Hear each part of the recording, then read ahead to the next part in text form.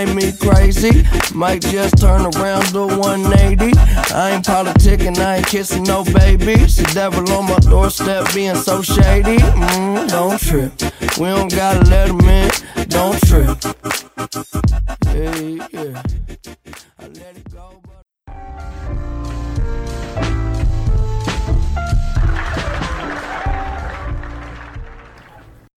Ladies and gentlemen, welcome back to the No Boundaries podcast, where the facts are facts and opinions hurt people's feelings. Please remember to subscribe, rate, and review us on Apple Podcasts, on Spotify, on Google Play. Are we on anything else? Spotify, Apple Play, Google Play, Apple Podcasts. Yeah, YouTube, that's it. SoundCloud. YouTube, SoundCloud. That's what I forgot. SoundCloud. Yeah, you forgot That's what I SoundCloud, the forgot. main one. SoundCloud. Yeah, definitely. Make sure you check out the SoundCloud. From time to time, we do respond to comments there. And by we, I mean the Shaolin of Shambles, as well as Historical Huncho.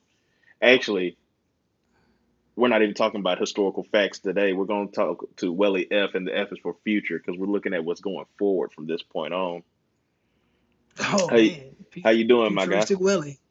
Hey, I'm good, man. I just came back from my bike ride. It was humid as hell. Good Lord, it was so humid. Bro, I went to the track at 4:30, and I was like, what in the world is this? It's not fair. It's not fair at all. Like, golly. And the people talk about the Saharan dust crap. They talk about they coughing. And I'm like, I don't know what got you coughing. Because it's humid as hell. Like, I don't know what people are experiencing. But then again, you know, different bodies, different experiences. It is what it is. But, man, it was humid. I think 20 minutes in, I just wanted to pass out, man. Like, no. Like, I just, lately, I guess people have been getting bored and they've been in my gym. So, I just, when there's two people in there, it's crowded. Yeah. So I just don't even go. So I'll either try to ride the bike, you know, I'll just go for a walk, stretch my legs, but I got to do an hour and a half or something. So it was a bike ride today, and it was torture. I'm glad you persevered. It felt like I ran today. I'm glad you persevered and was able to tough out your workout. Proud of you, my guy. Oh yeah, man. Oh yeah. Ain't no quitting me. I be thinking about it though. Yeah, as do we all. Let me see, man. Yeah, man. I was getting ready for this episode, and I was like, man, let me come in with some topics, you know, try to do something topical, you know. And I was like, man, do we want to talk about settling? Nah, we talk about settling a lot. Do we want to talk about how crazy this year has been? I mean, that seems to be a topic of every conversation. Do we want to talk about detaching from what's stressing you? It's kind of like, I mean, that seems to be what's floating around. We covered mental health. It's like, man, it's so much to cover, and it's so much that we've already covered. I agree. And so what I really just landed on was like, we're just going to sit here and we're going to have us a conversation like we always do. And whatever we talk about is what we talk about. I also had a note on talk about the things that have been making us sick lately. And that's a very long list in itself. And I kind of don't want to get into that list. Hey, I got a thought experiment before you real quick. Because there's something I've been thinking about lately. Come on, man. Don't do that. Don't do that to me, Jay, man. Jay. All right, man. I'm ready. That makes me feel bad. Look, I told you Saturday that I had 30 minutes for you on Sunday. So now that today's Monday and we're recording this on Monday, I guess I got a full hour's worth for you. So I'm here, man. I'm here. Oh God. Listen, man. I've been thinking about school a lot lately. Obviously, the kids haven't been in school since about March. And that has taken the back burner when it comes to this whole pandemic thing. So I just simply was just sitting there I was reading this article today about how pediatricians nationwide are basically making a big push for kids to go back to school in the fall. They're like, kids need to go back to school in the fall. It's all right. They got to go back to school. And, I'm sitting there like, all right, obviously, me on a podcast page, I've shown time and time again that there's a bunch of BS going on with all the news reports. Don't trust the media. You know all that already. But I wanted to come at this logically. If I was a person to believe that this virus was as fatal as they say it is, then I just came up with a thought experiment where I was like, all right, we're returning back to school. And this is one scenario. You have a population of 1,000 kids. No, not 1,000 kids. You have a population of 1,000 at a school. This includes the students and the staff. They're telling them that in order to come back to school, you have to get a test. You have to get a COVID test. I'm like, all right, cool. That's similar to saying that you have to get a certain list of vaccinations in order to go to school at a certain grade. So, okay, cool. You're telling me I got to get a test? That's fine. That's fine. Okay. My question is, what's the next move? Because here's the variable. When people, let's say school starts back September 1st. So if a person brings in their results on September 1st, the day school starts back, and it's a negative test, what happens when that person gets infected on the 4th? How do you even know when that person gets infected on the 4th? My thing is this. Okay, we have, what did you say, 1,000 was your sample size? It's 1,000 people in the school. Everybody comes in on the 1st, and they all have clean bills of health. They all have negatives. So the thing is, air is being pumped into that school from the outside. Yes. There is nothing, and this is I'm going like Final Destination stuff. There's really nothing preventing me from being outside sneezing. That sneeze getting sucked into the air ducts and spread through the school. Yes, true. Like, and it's kind of like, if one person has chicken pox, everybody gets chicken pox. If one person has the flu, it's going to make its rounds. Like, and you can't expect children in closed quarters to social distance. It's not going to make any sense. Especially when you get up to those older grades where the kids, holding hands and they kissing on each other and doing all this other stuff. That's just not going to work. So as much as you want people to go back to school, you can't expect them to go back to school and be like, hey, we're going to go back to school and we're going to, quote unquote, continuing to flatten the curve. It's not going to happen. Plain and simple. I agree with you. And you can't, the first part, by the way. And you can't blame the bars about that. We're not gonna go there. We're going there. We're going there. Not right now, but we're going there. My question is, student or teacher, and let's just say it's a teacher that ends up coming in and they realize they're negative on the 4th. First of all, in order to come to the realization that you're negative on the 4th, that would mean that after the 1st you took another test again. So if you come in on the 1st and you're negative, but in those 3 days, who knows what type of lifestyle you're living to where you don't come back negative. So let's just say this person is just the type of person that, hey, they get tested every 3 days. If they insurance real good, they ain't tripping, they could cover it. Are they supposed to quarantine for 12 days, which would be 10 school days missed? And if so, it's probably, and let's just think about this though. You quarantine for 10 days, which means you're not going to come to school for 10 days. If it's a student and they're younger, meaning they can't stay home by themselves, that means that a parent has to stay home now, in order to take care of this kid. So now that parent is screwed. That parent has to stay home. That's one thing that sucks about this whole situation. On the other hand, if it's a teacher that tests positive, you're already looking at a shortage on substitute teachers based on the fact that it's probably a lot of substitutes out there that have COVID phobia too. So your backup is looking mighty iffy. So when it all comes down to it, what are the preventative measures in place that are really going to say, okay, when we start school back up, we can guarantee that everything is going to be cool going forward? And I'm asking this question because I'm like, based on the irrational response to COVID-19, I really don't understand what people expect to do with the vaccine or without the vaccine. Like, are we supposed to just say, fuck them kids and we're just going to just wait it out until our government figures something out? Like, I'm so lost. Even and that's the end of my thought. even another fold into that. Currently, what we're doing is if you have COVID or you've been exposed to somebody that has COVID, you quarantine for 14 days. So Mm-hmm. if we're in a classroom setting and the teacher has COVID, and then it's like, well, who all has that teacher exposed? These classes rotate in and out. So there's 20 kids right there. There's another 20, and then there's another 20 that she's seen. And then those kids have been exposed to another teacher, and they've ate lunch in the same cafeteria together. And then they all went to recess and they played together. Mm-hmm. You got to shut the whole school down. So, because you can't track the exposure. You can't. I don't know who this kid's been in contact to. You know, everybody went to lunch in the same lunchroom. This teacher been in the staff room. Like, then you just have to shut the school down. If those are going to be the parameters that you continue to operate under. Jay, I don't have an answer. I'm not gonna pretend like I have an answer.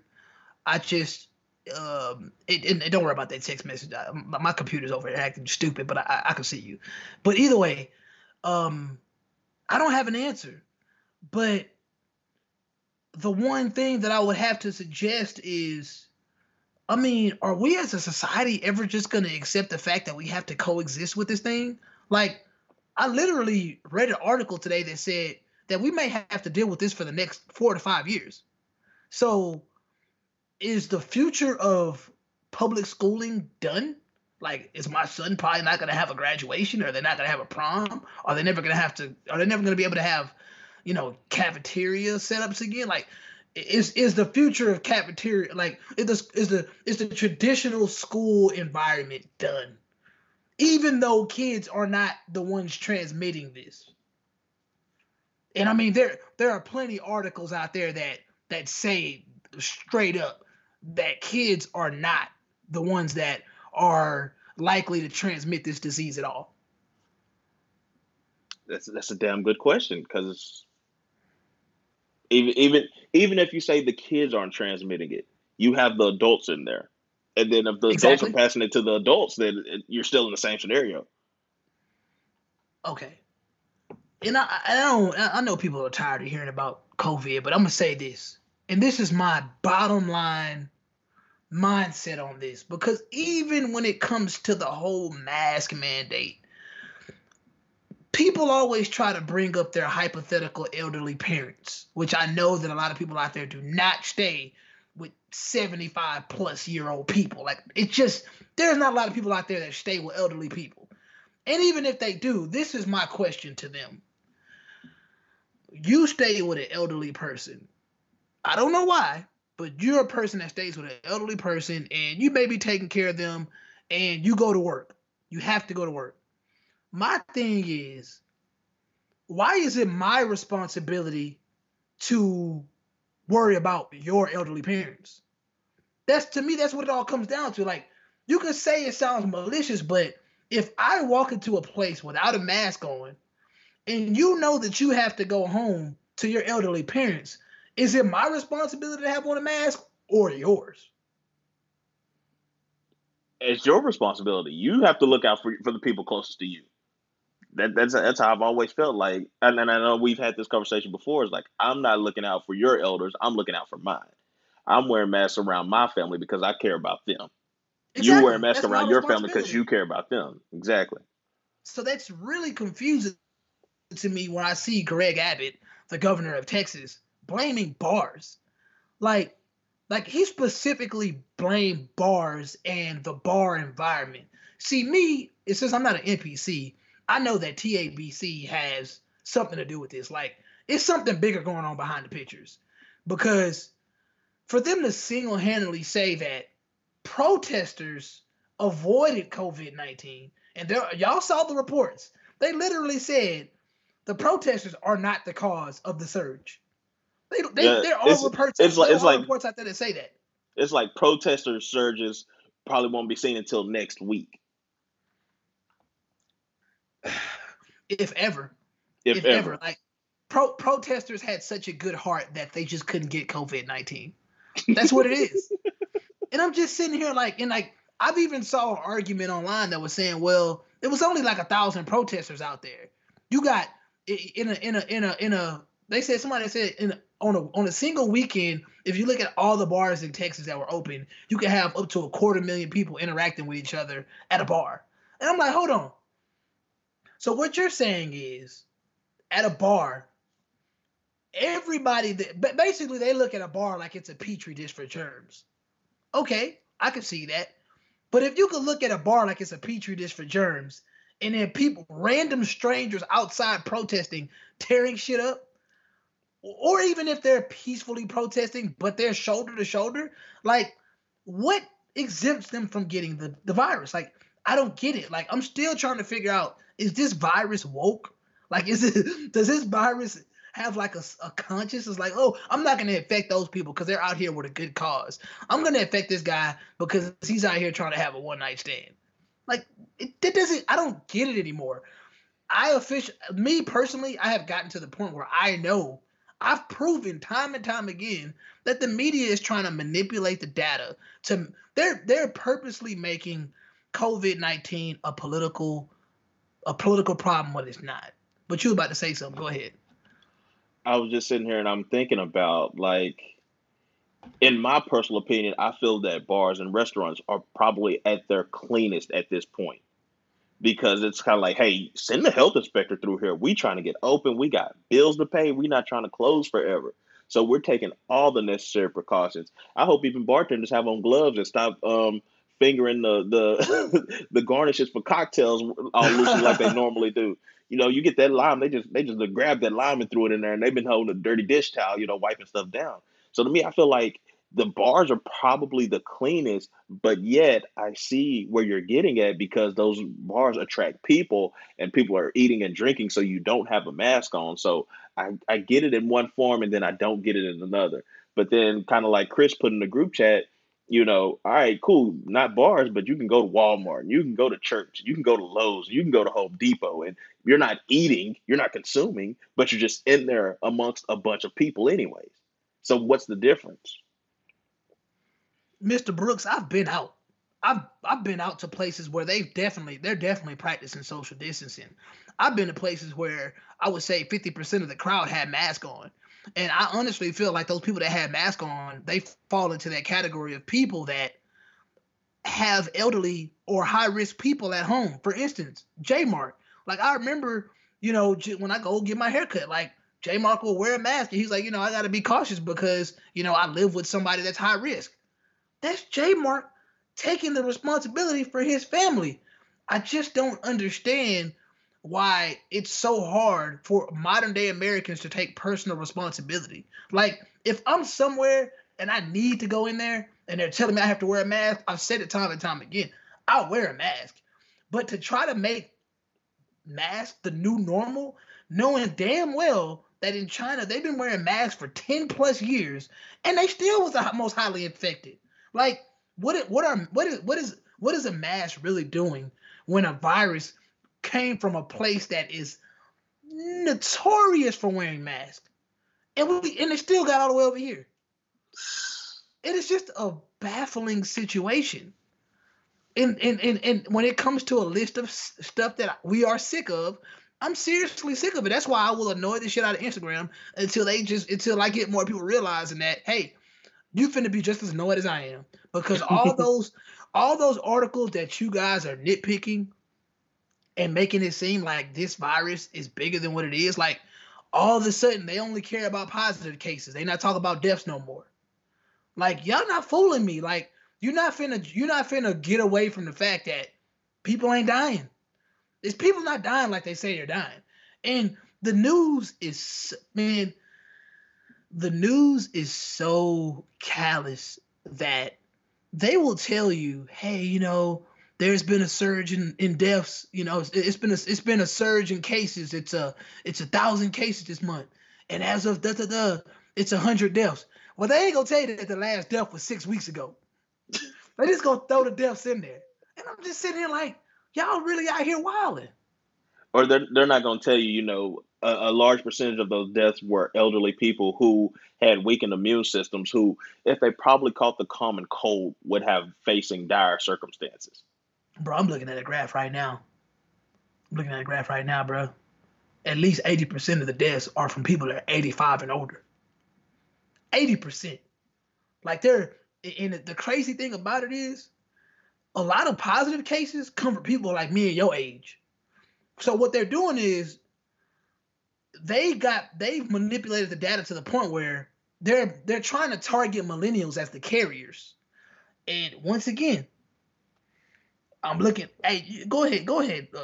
Fill the space right here. I want to read something that just blew my mind. It blew my mind earlier. Let me see something. See if I can Isn't find it weird how it went to, okay, millennials are the carriers, but earlier it was like, our parents were really the carriers, the people that are 40 to like 55, and those were the people that you were concerned about. Like, they were the it. carriers, so you wanted to make sure that they were masked up when they went around their parents, and then they said we could get it, but not really, susceptible to it. But then everybody younger than us, because I remember talking to you when I was going to Charlotte back on, it was like April 18th or something like that. And we were talking about Elijah, and we was talking about how, his age range was basically kind of immune or whatever. And it's like, all right, so, now you're moving the narrative. Now you're shifting the narrative to fit anything. Man, they love moving the goalposts, bro. Hey, listen. This is coming out of the Telegraph. This is a UK-based article. It says tens of thousands of coronavirus tests have been double counted, officials admit.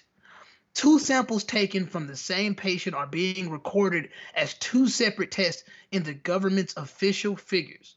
This is a published article from the UK. It says tens of thousands of COVID-19 tests have been double counted in the government's official tally.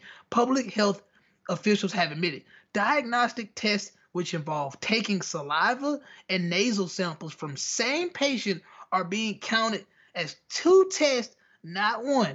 The Department of Health and Social Care and Public Health England each confirmed the double counting. This inflates the daily reported diagnostic test numbers by 20%, with that proportion being much higher earlier in the crisis before home test kits were added to the daily totals. I don't have to read anymore because you see how preposterous this has become. When you're double counting, you have to ask yourself, why would you do that? Why would you do such a thing? What's the point? Politics as usual. It's a scary plate, dog. Do you guys understand that most big tech companies are highly liberal? They lean to the left. This has been proven time and time again. You see it all over the place.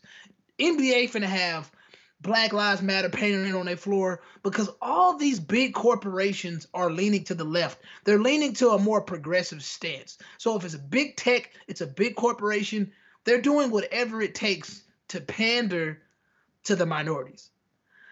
I'm saying this to say that it's so bad and they're so scared of the right that they have taken up censoring anybody that has right-leaning ideologies. Like, literally, there are Reddit there are Reddit threads that have been banned as of today. There are YouTubers that, preach against communism, that talk about, they're pro-Trump, that have been banned. Like, they have been taken off of the internet, damn near. Because if you're not on YouTube, you're not on Twitter, you're not on Reddit or Instagram, you ain't on nothing. Because nobody, unless you just got avid followers, nobody's going that deep down the rabbit hole to follow you. But that's how bad it's getting. Trump got these boys so shook, Jay. They got them so shook that they politicized a weak-ass virus like COVID-19. Nigga shook, bro. I like how you called it a weak-ass virus. It is, bro. I've never seen a virus so weak that a person can have it for 2 weeks and not even know they have it. That's the weak ass shit. I think the only thing, and there's been very little proof that I've seen. I've seen maybe 2 or 3 articles, and we're on what, month four of this at least, and it's like the permanent lung damage. That's the only thing that I think about is like, all right, how does this permanent lung damage affect people? And then it's kind of like you see pro athletes that say, oh yeah, I feel fine. You know, yeah, I went through it back 100%. So, and like we talked about, they're in tip top shape. And me, I'm definitely not in tip top shape, but at the same time, I don't smoke, I don't drink excessively, I keep, a decent amount of water in my system. So whatever permanent lung damage I think I would have, I think it would be minimal.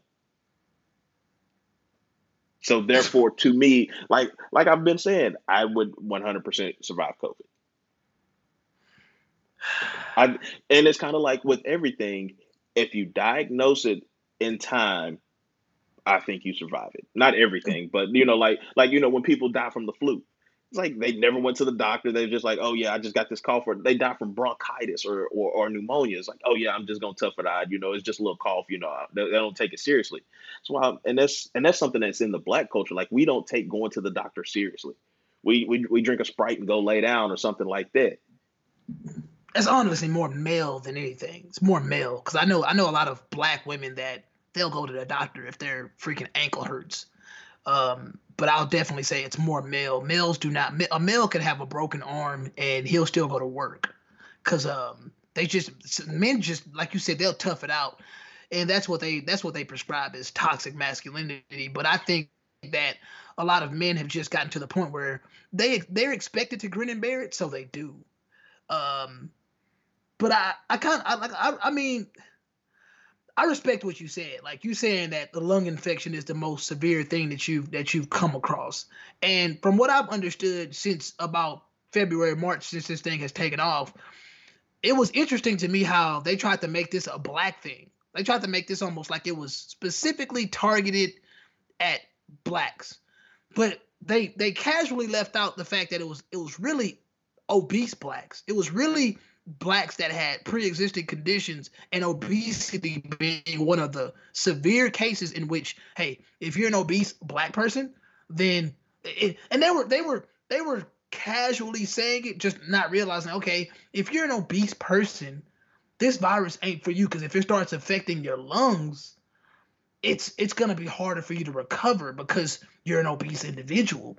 But I guess in the areas where it was happening, it just happened to be more overweight black people in those areas. And like I said, the thing that really lost me with this shit is the fact that they tried to politicize it. And they've officially politicized it because our media has perfected how to make Americans divided over anything. Like, you could literally have Americans divided over whether the dress is blue or gray. Like, you remember that shit where it was like, oh, if you look at it this way, the dress is blue. If you look at it this way, the dress is gray. And niggas was going crazy. And I think there was another one where it was like, I think there was some shoes, there was some bands that they did over. And there was another one. Does this, like, you could listen to this thing and it was like, does it say Laurel or does it say something else? Oh yeah, I remember that too. It's all mind games. Thank you. That's all it is, man. But I mean, earlier we was talking, and you said that you had checked out the Patriot Act with your boy Hassan Minhaj, right? Hassan Minhaj, yeah. Hassan Minhaj, okay. What was he talking about, man? So, I was a couple of weeks behind, so we talked about a lot of police stuff. We like I was on the show. Now he talked about a lot of police stuff, and then he also talked about some voting stuff, because talking about how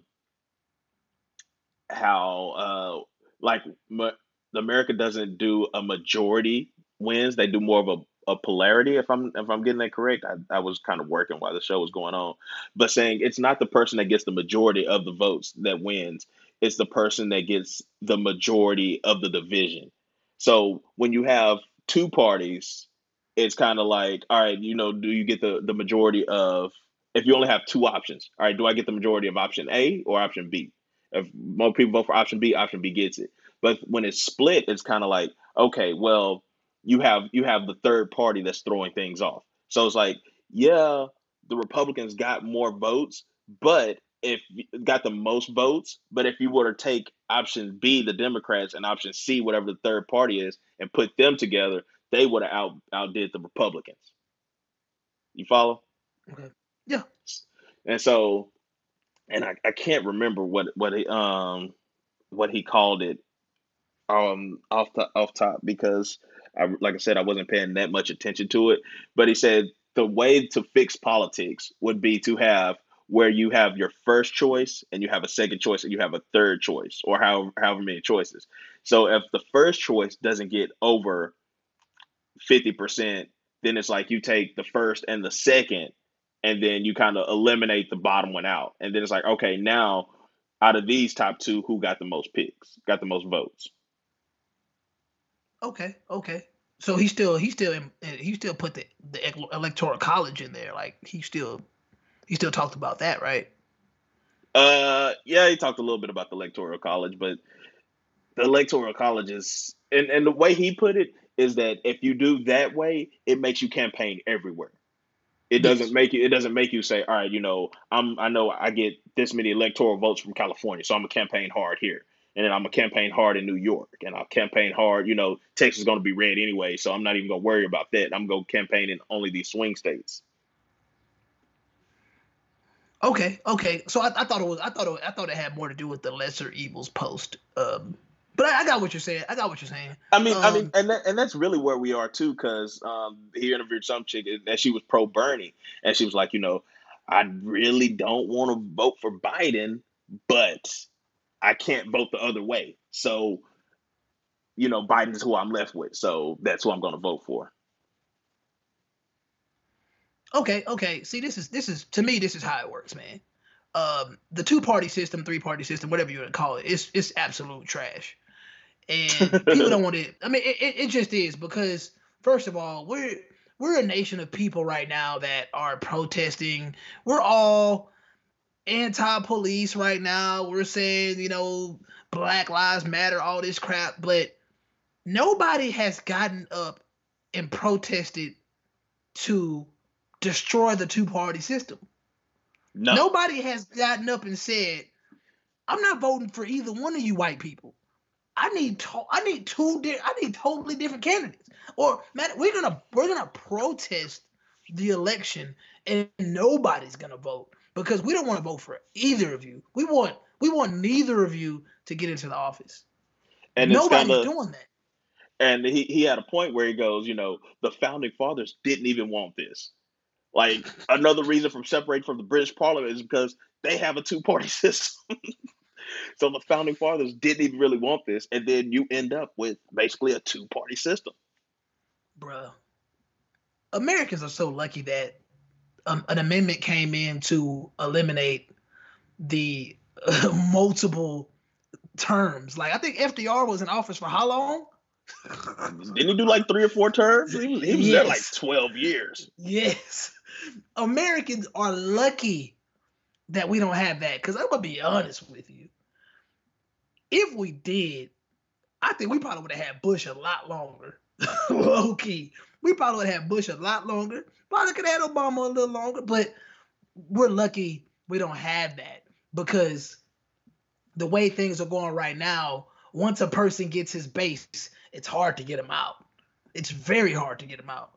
But I mean, back to what I mean, all I'm saying is you protesting all this stuff, and you guys out there that say, oh, you gotta vote, voting matters. If voting really mattered, then why are people so proud to vote for something that they deem as a lesser evil?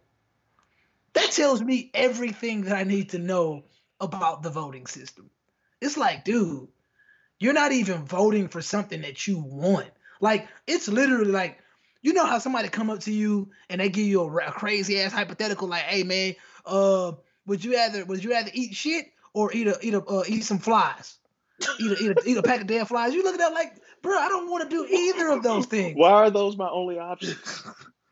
That is the American political system.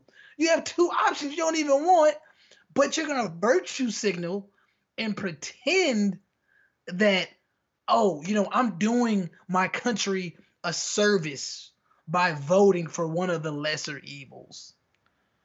Like, no, you're not. Even if you're one of those Bernie or bust people, like y'all knew Bernie wasn't getting in there. Y'all knew Bernie wasn't gonna get shit. And I told people from the jump, it's been years since America has had a bald president.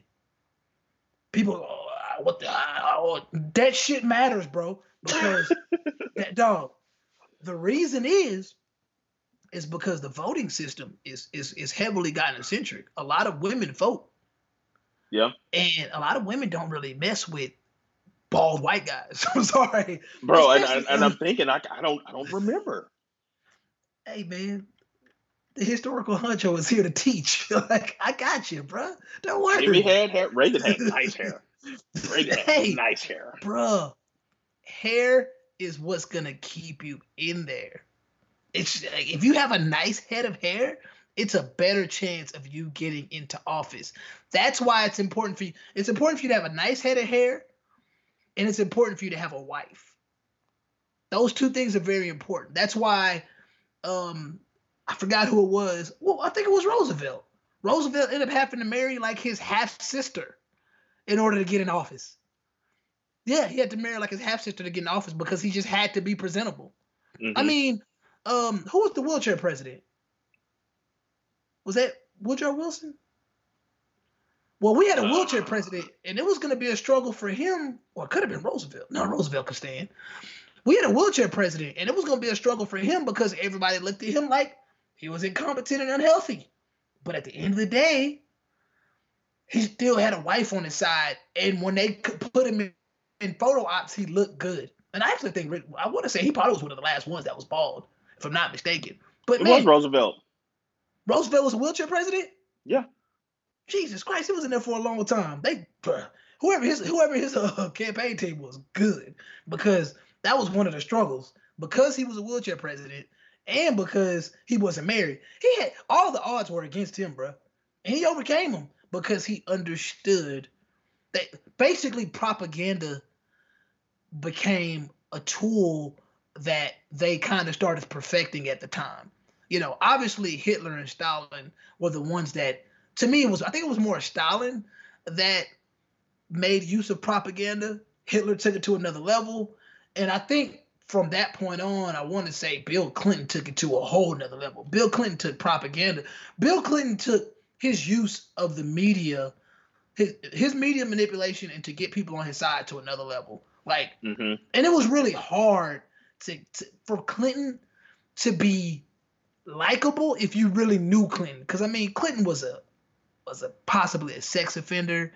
He was a womanizer.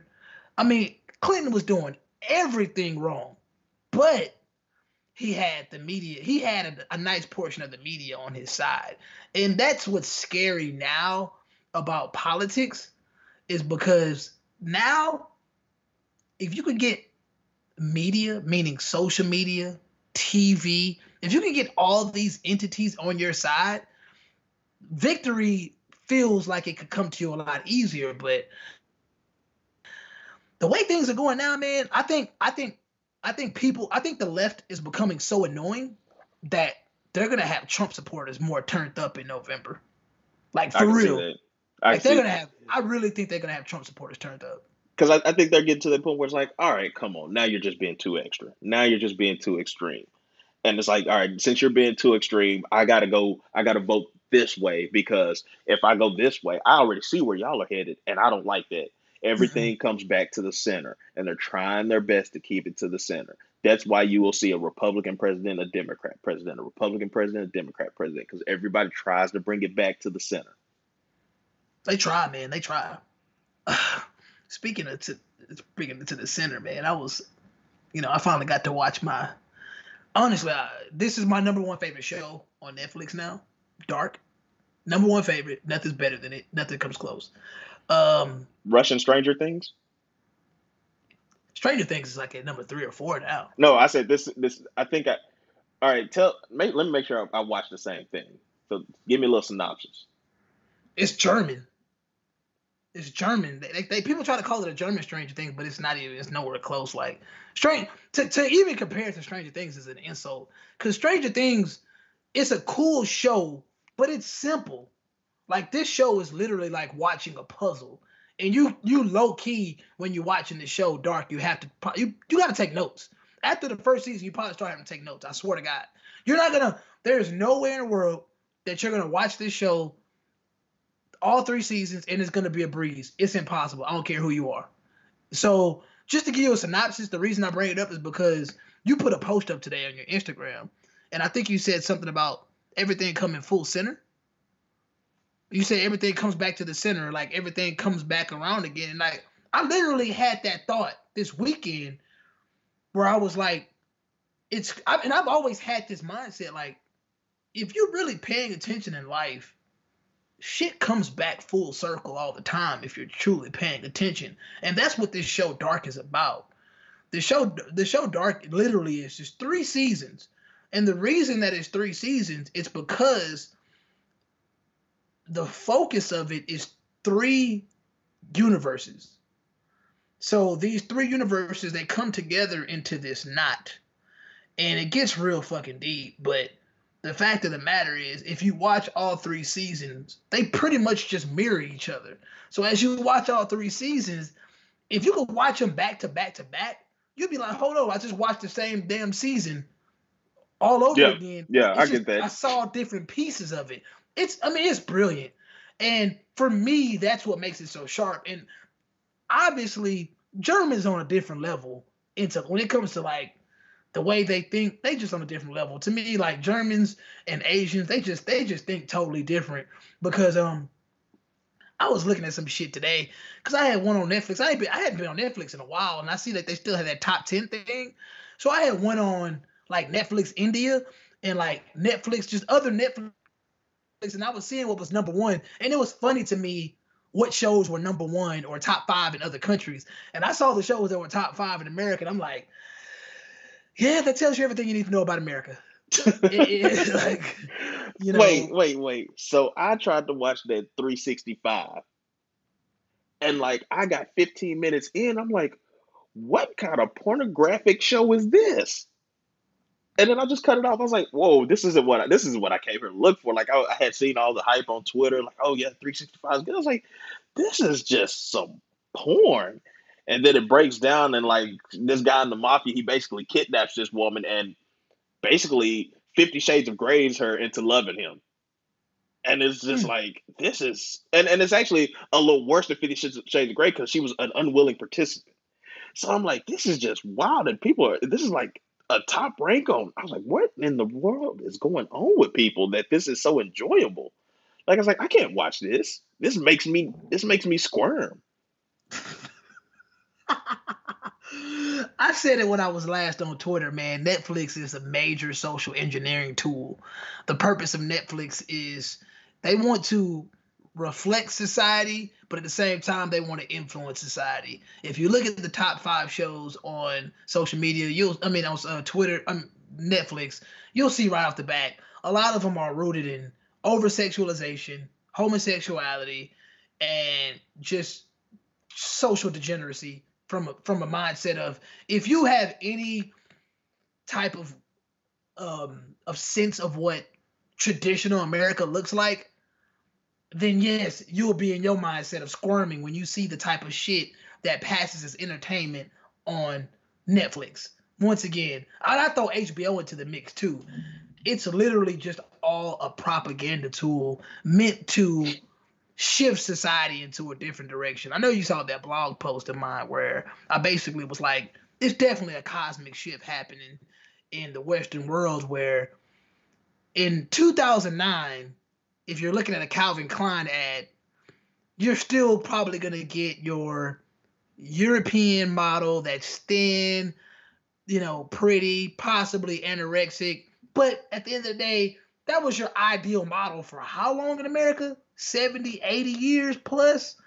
Now, fast forward to 2020, you have a trans woman, overweight, with a gap. She's black, and that is now the face of Calvin Klein. That's wild. 11 years, bro. And that's what you see as the model for Calvin Klein. And it's kind of like you remember when I'm not gonna say when models first came out, but you know the top of supermodels, they were these super slim Skeletor almost style women. Like they had basically they were very, very European, very slim. And then it's kind of like you start transitioning to a more of an American style model that has a little more weight on her. So you get to the Naomis and you get to the Tyras that have the curves, and then you eventually get to the Ashley Grahams who are curvier. And then it's just kind of like, all right, now the progression is to like, okay, you're going to continue to accept the new norm. And now you're trying to tell me that the new norm is that I have to, I don't, you're not saying that I have to, but it's like, all right, this trans woman is the Calvin Klein model. And, you know, it's almost politically incorrect for you to find this to be unattractive. Because for so long, you couldn't find Ashley Graham attractive. You couldn't find Tyra Banks attractive. You couldn't find Naomi Campbell attractive. They got too many curves. But then you just slowly adjust, and it's like, okay, what are you adjusting me to, and where can I draw the line? It's kind of like, you know, where they put the thing on the side of the road for those vegans that say, you know, where's the line drawn between food and pet, and they cut it off by like the pig and the horse or whatever. Yeah, definitely. It's like, you know, where are you allowing me to draw that line? And I don't feel like they're allowing us to draw that line anymore. You're trying to force us to draw that line. And I seen a preview on Netflix. I forget what the name of the show was, but they were interviewing Laverne Cox, who's the trans female that's on Orange Is the New Black. Mm-hmm. And she said that, you know, 80% of the population does not know anybody that's trans. And I'm like, you know, that makes a whole lot of sense. So whatever you learn from trans, you get from propaganda, because you don't know anybody directly. Like I know, mm-hmm. I bet, you know, everybody knows somebody that's gay, and you can learn something about somebody that's gay, you know, directly from them. But knowing somebody that's trans is completely different. Oh, I'm still listening. Yeah, I thought you were going to keep going. Okay. I'm a 3 words, man. The first word I'm going to state is impossible. And the reason I want to say impossible is because there was a time where when you saw a model, you saw something that was impossible. Women would see models and men would see models and think to themselves that physique, those features that I see, that is impossible. That's why that's a model.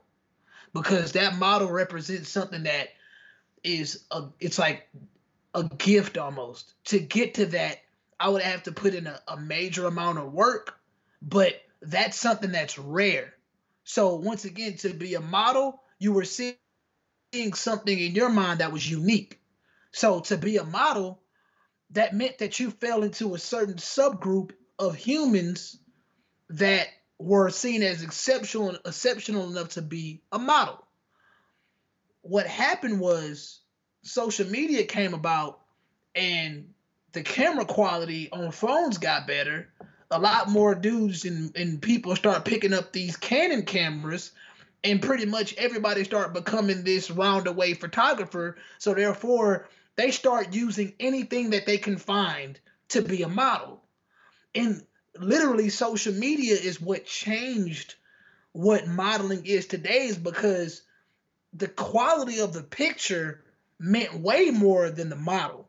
Yeah, you can have your traditional model on there that, you know, that met the traditional norms of being thin, pretty, blah, blah, blah. But eventually, you just start realizing, like, damn, you know, these photographers are capturing natural beauty. Natural beauty meaning something that's not impossible because it's natural. You see it all the time. The thing that is most highlighted is the fact that it's actually good photography. So the photography started to trump the actual person in the picture. So to me, that's what kind of mutated modeling. Then what kind of segued, you know, it kind of went into that is the fragility of society. So we start getting to the point where in society, more and more people were becoming more mentally fragile. to the point where they would kill themselves to look like Tyra Banks. They would kill themselves to look like Kim Kardashian. They would kill themselves to look like, Bella Hadid. Like they would kill themselves to get to that level because it was an obsession. And the modeling industry, they took a lot of flack for that because they start looking like, well, you clearly don't care about society all that much if you're not willing to change how society perceives the model. That's why they start bringing in plus size models and stuff like that, because they wanted to appease society. They wanted to let society know, you know what? It's no longer about the unique look or the rare look. We want to make sure that you feel comfortable. We want to make sure that you feel good. And that's really a mass type of therapy, because the whole purpose of therapy is to make you feel good. To me, that's not what modeling is about. Modeling, you're modeling something, you're making me want to wear it. You're making me want to go, you're making me want to go grab it. But once again, enough people start feeling bad when they saw Tyra Banks and Naomi. They was like, I can never look like that. So they start complaining, and that changed things. The last word is progression. My question is always going to be, what are we progressing to? We've progressed to the fat, black, trans woman. What's next? Because progression is always, in my opinion, about acceptance. We need to make everybody in society feel accepted. We need to keep on progressing. We need to because there was a point of time, probably 40 years ago, where you probably didn't have a black model at all. Yeah. Let's be honest. Like, you probably didn't have a black model. Now you can say, okay, it wasn't not too long ago where you didn't have a black trans model.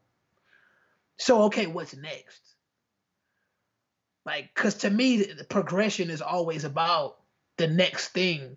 So, are we going to progress to the point of pure insanity? Because with this progression, you said that they don't want you to accept it, but let's just be honest here. They want you to be Malik Yoba.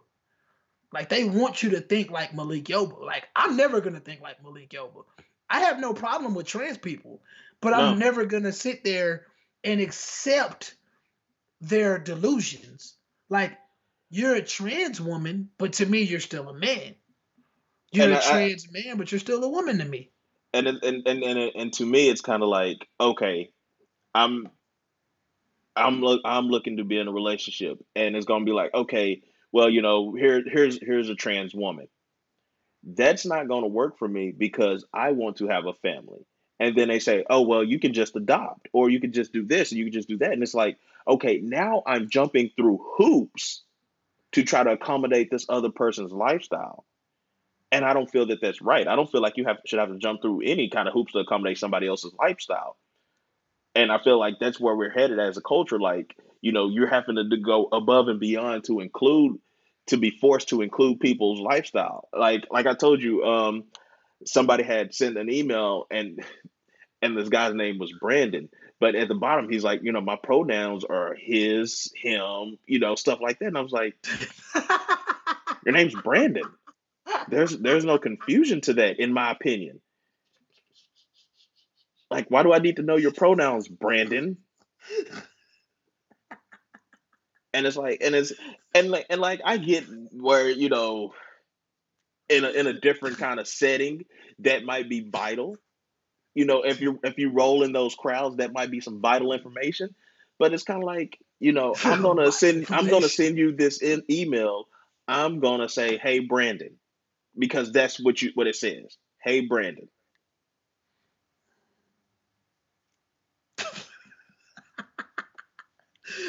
I'm just, so what did Brandon want?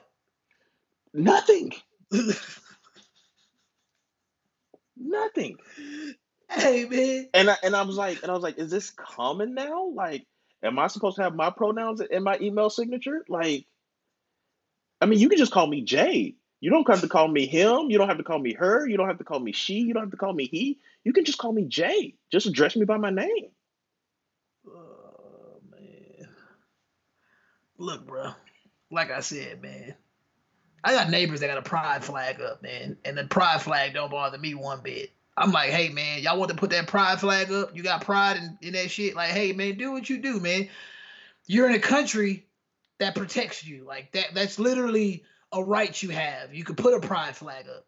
If somebody comes burns it down, it's considered a hate crime. That's fine. You know, it is what it is. Like, you have a right to be proud in this country of who you are. It's a bit baffling to me that you're black and you put up a pride flag before you put up, you know, like a black flag or something like that. But anyway, that's another story. But, you know, people are proud of their sexuality. That's cool. It's still crazy, though, that that's something that needs to be highlighted over the fact that you're fucking human. Like, when it's all said and done, I don't care that you want to kiss another man and you're a man, or sleep with another woman and you're a woman. Like, this is when it comes back to that human condition that I've been speaking about. Are you a respectable human? Because if you're a gay person and you disrespect me, that's how I'm judging you. Like, you're a disrespectful person. You're not kind. It has nothing to do with you being gay. It has everything to do with you being a shitty person. Mm-hmm. See, people like to act as if corporations shoving this Pride Month thing into our face is not an issue. It's like, the reason for me that it's an issue is because I know behind closed doors, a lot of them fucks probably will disown their kids if they were gay. A lot of them motherfuckers have never in their lives really even been shoulder to shoulder with, you know, lower class gay people. Because I'm gonna be honest with you, like, there's a high class gay, there's a low class gay. We spoke about high class gay, because high class gay, they're the ones that are very prominent in those areas that get gentrified, and the shit gets swept under the rug because the LGBT community. Another thing that doesn't get talked about a lot. If you want to talk about spending power, if I was a business and I was trying to make dollars, who would I really want to worry about attracting? Would I really worry about attracting about the LGBT community or the black community? Like, let's be real here. Who you think bringing in more money? Who's gonna come spend more? I'm just saying, like, you know, and then it's probably gonna, with the LGBT community, it's probably gonna last longer because the LGBT community has black people in it. The LGBT community expands. It's so diverse. And once again, it's lesbian, bi, gay, trans, and it even goes deeper than that. But the fact of the matter is, it's still all baffling to me that people actually think these corporations care. You're literally just a number. You're here to consume. These people don't give a shit about you. And I'm glad that some of them call it out. Like, I've seen some gay activists on Instagram that have called it out. They're like, we know y'all don't give a shit. Like, they're serious about it. Like, they're seriously about gay rights. And they're not just what I call Tumblr gays. Because I think a lot of gays that we see online are just posers. Like, they just doing it for the sake of, this is what's in right now, and I know it's going to get me attention. Straight up. I really do believe that. Really? I do. I think a lot of them are posers. I'm going to say the ones that I know are about that life. And how prominent are they online? I mean, they're not throwing it in your face all the time. There's a significant difference between Tumblr gays and gays that you know in real life. Like, yeah. I know a lot of the gays that I've seen and I know that kind of are in those circles in real life. They don't even go to the Pride Fest and shit like that. They don't care about shit like that. Like, the ones that go to that shit are the ones, and if they go, it's not something that they do on a regular. They don't live for it. Like, I really personally feel, and it's crazy because me personally, like, I know it's some gay people out there that don't identify as gay, but they're very close to the gay community. Like, I know several people like that. And it's fun. It's like, cool.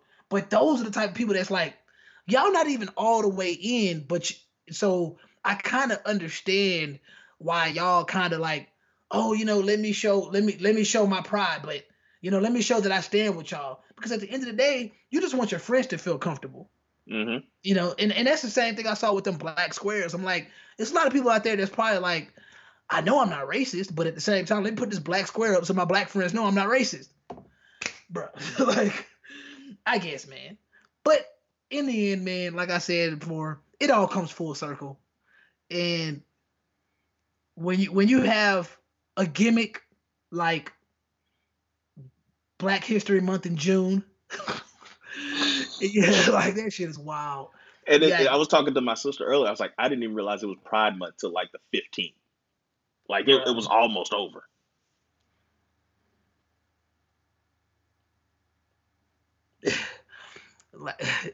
Yeah, man, it's wild times we live in, man. That's why I say, man, what are we progressing to next, man? But hey, I'm a small piece on the chessboard. I think that I could be effective in some ways. Kind of like your friend said that she sent me that special ed stuff, which we're gonna definitely get into that special education stuff when I really read it more, because when it comes to public schooling, the more I learn about it and the more I think about it, like that shit is like the root of why society is the way it is, especially college kids. College kids are so annoying. They're so annoying. Mm-hmm. But that's a story for another day, man. That's a story for another day. Just remember, people, man. It's it'll come full circle. I'm pretty sure you listen to another episode of No Boundaries and you're here. Oh, y'all kind of been here before. Yeah, we have, because it comes full circle. History rhymes. It doesn't repeat itself. I have to keep remembering that, because although things happen again in a sense, it never happens the exact same. It's always something a little different. You can look at Emmett Till, you can look at Trayvon Martin. It's that's just how it goes. But anyways, man, how many more letters you got to finish up, man? I haven't made it. I'm about on number 13 right now, except for the letter I skipped. I skipped like E or something, so I'm more like on 12. Why would you skip a letter? Is there something? I lost track. I just lost track. You was drunk. Okay. Wow. It's okay, man. We've all been there, man. We've all been there. I feel like we ran our mouths long enough. You got your hour out of me, roughly your hour. Okay, cool. That's cool. I'm glad I did, man. And I still feel like in the end, I believe in personal responsibility, and I always will believe in personal responsibility. You don't have to agree with me, but before we close out, I'd like to say I think we're supposed to start streaming on a website called Blackify.com. I had a chat with that guy, extremely pro-black. That's another feed we're gonna be on, and maybe when this show goes up, they pull us on there and it gets cracking. Like I said, real cool guy. Definitely had a mission. Definitely knew his shit. He knew more than me. I'm still learning myself. But he definitely, I think he's probably older than me. But he got his stuff going on. He's based in Cleveland, Ohio. He'll definitely probably be on the show in the coming months. He'll be able to better explain his Blackified radio platform. Other than that, we got more shirts coming and tank tops. And I've talked to people and they already know their shirts are coming, and we appreciate the donations. And I guess we can get into words of advice. Did I say with that being said at the time? I couldn't remember. I was trying my hardest not to say it. Okay, good. I don't know. We might have a J Brooks therapy session in the near future. I don't know. Depends. The people missed you on IG Live, man. They missed you, man. I was working harder than hard working. Okay. I jumped in for a little bit, and I was like, I can't get on. I got this work I got to knock out. So hey, that's that Capricorn in you, bro. I respect it. I actually got some work to do after this, but it is what it is. I took a break to go work out. So okay. Yeah, you said you were sweating like me, so yeah, it is what it is. But anyways, to get into this words of advice, of course, I'm gonna leverage these contemplations that I've been using just to keep track of my random thoughts. But this one says, words of advice are to take advantage of what's in front of you. You never know when you'll look up and it will be gone. You said that way too fast. Are you okay? Say that slower, man. Okay. I'm just saying. It was right there. It said, take advantage of what's in front of you. You never know when you'll look up and it will be gone. Oh, yeah. Okay. I heard you that time. I can put a lot behind that, but I'm just going to let it breathe. You put your own thoughts to it. Okay. See, I have my post up, shout out to the Shaolin monk himself. Although I felt I inspired that, I just never said anything, just based on the fact that my profile pic has been that for a while. Well, I ain't gonna take it away from you. But you just want some credit. God. I gotta get it, dog, because I've been waiting. I was like, is he gonna give me credit for that? But it's okay. But today I posted something with the Shaolin monk, and I think it's important for people to understand that don't let people silence you, and don't let people define your silence.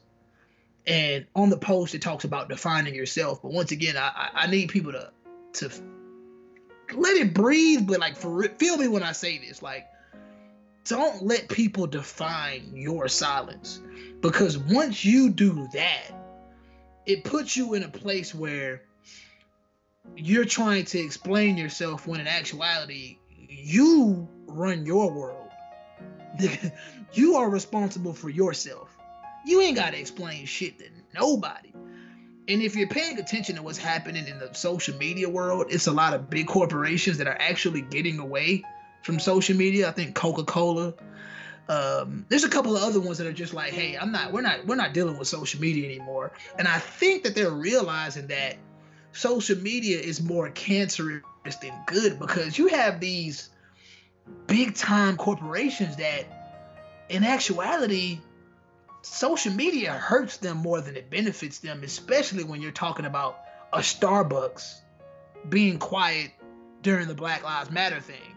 And everybody's looking at them like, don't let people define your silence. And I don't feel like I need to expand on that more. It's very important to know, as long as you're comfortable with yourself and you know why you're doing it, and the people around you that are close to you know why you're doing it, that's all that matters. I hope that makes sense. Yeah, I dig it. But yeah, shout out to Shaolin, man. The Shaolin is in both of us, but it's definitely in you more, especially when it comes to the art of shambles. Hey, 2020 has been a hell of a ride, bro. It's been a hell of a ride. I couldn't write this type of comedy. I couldn't write this type of comedy in my life. Not in the world, in my life. Nah, I couldn't, man. This is one long stand up, and we haven't even got to the punchline yet. And we barely made it to intermission.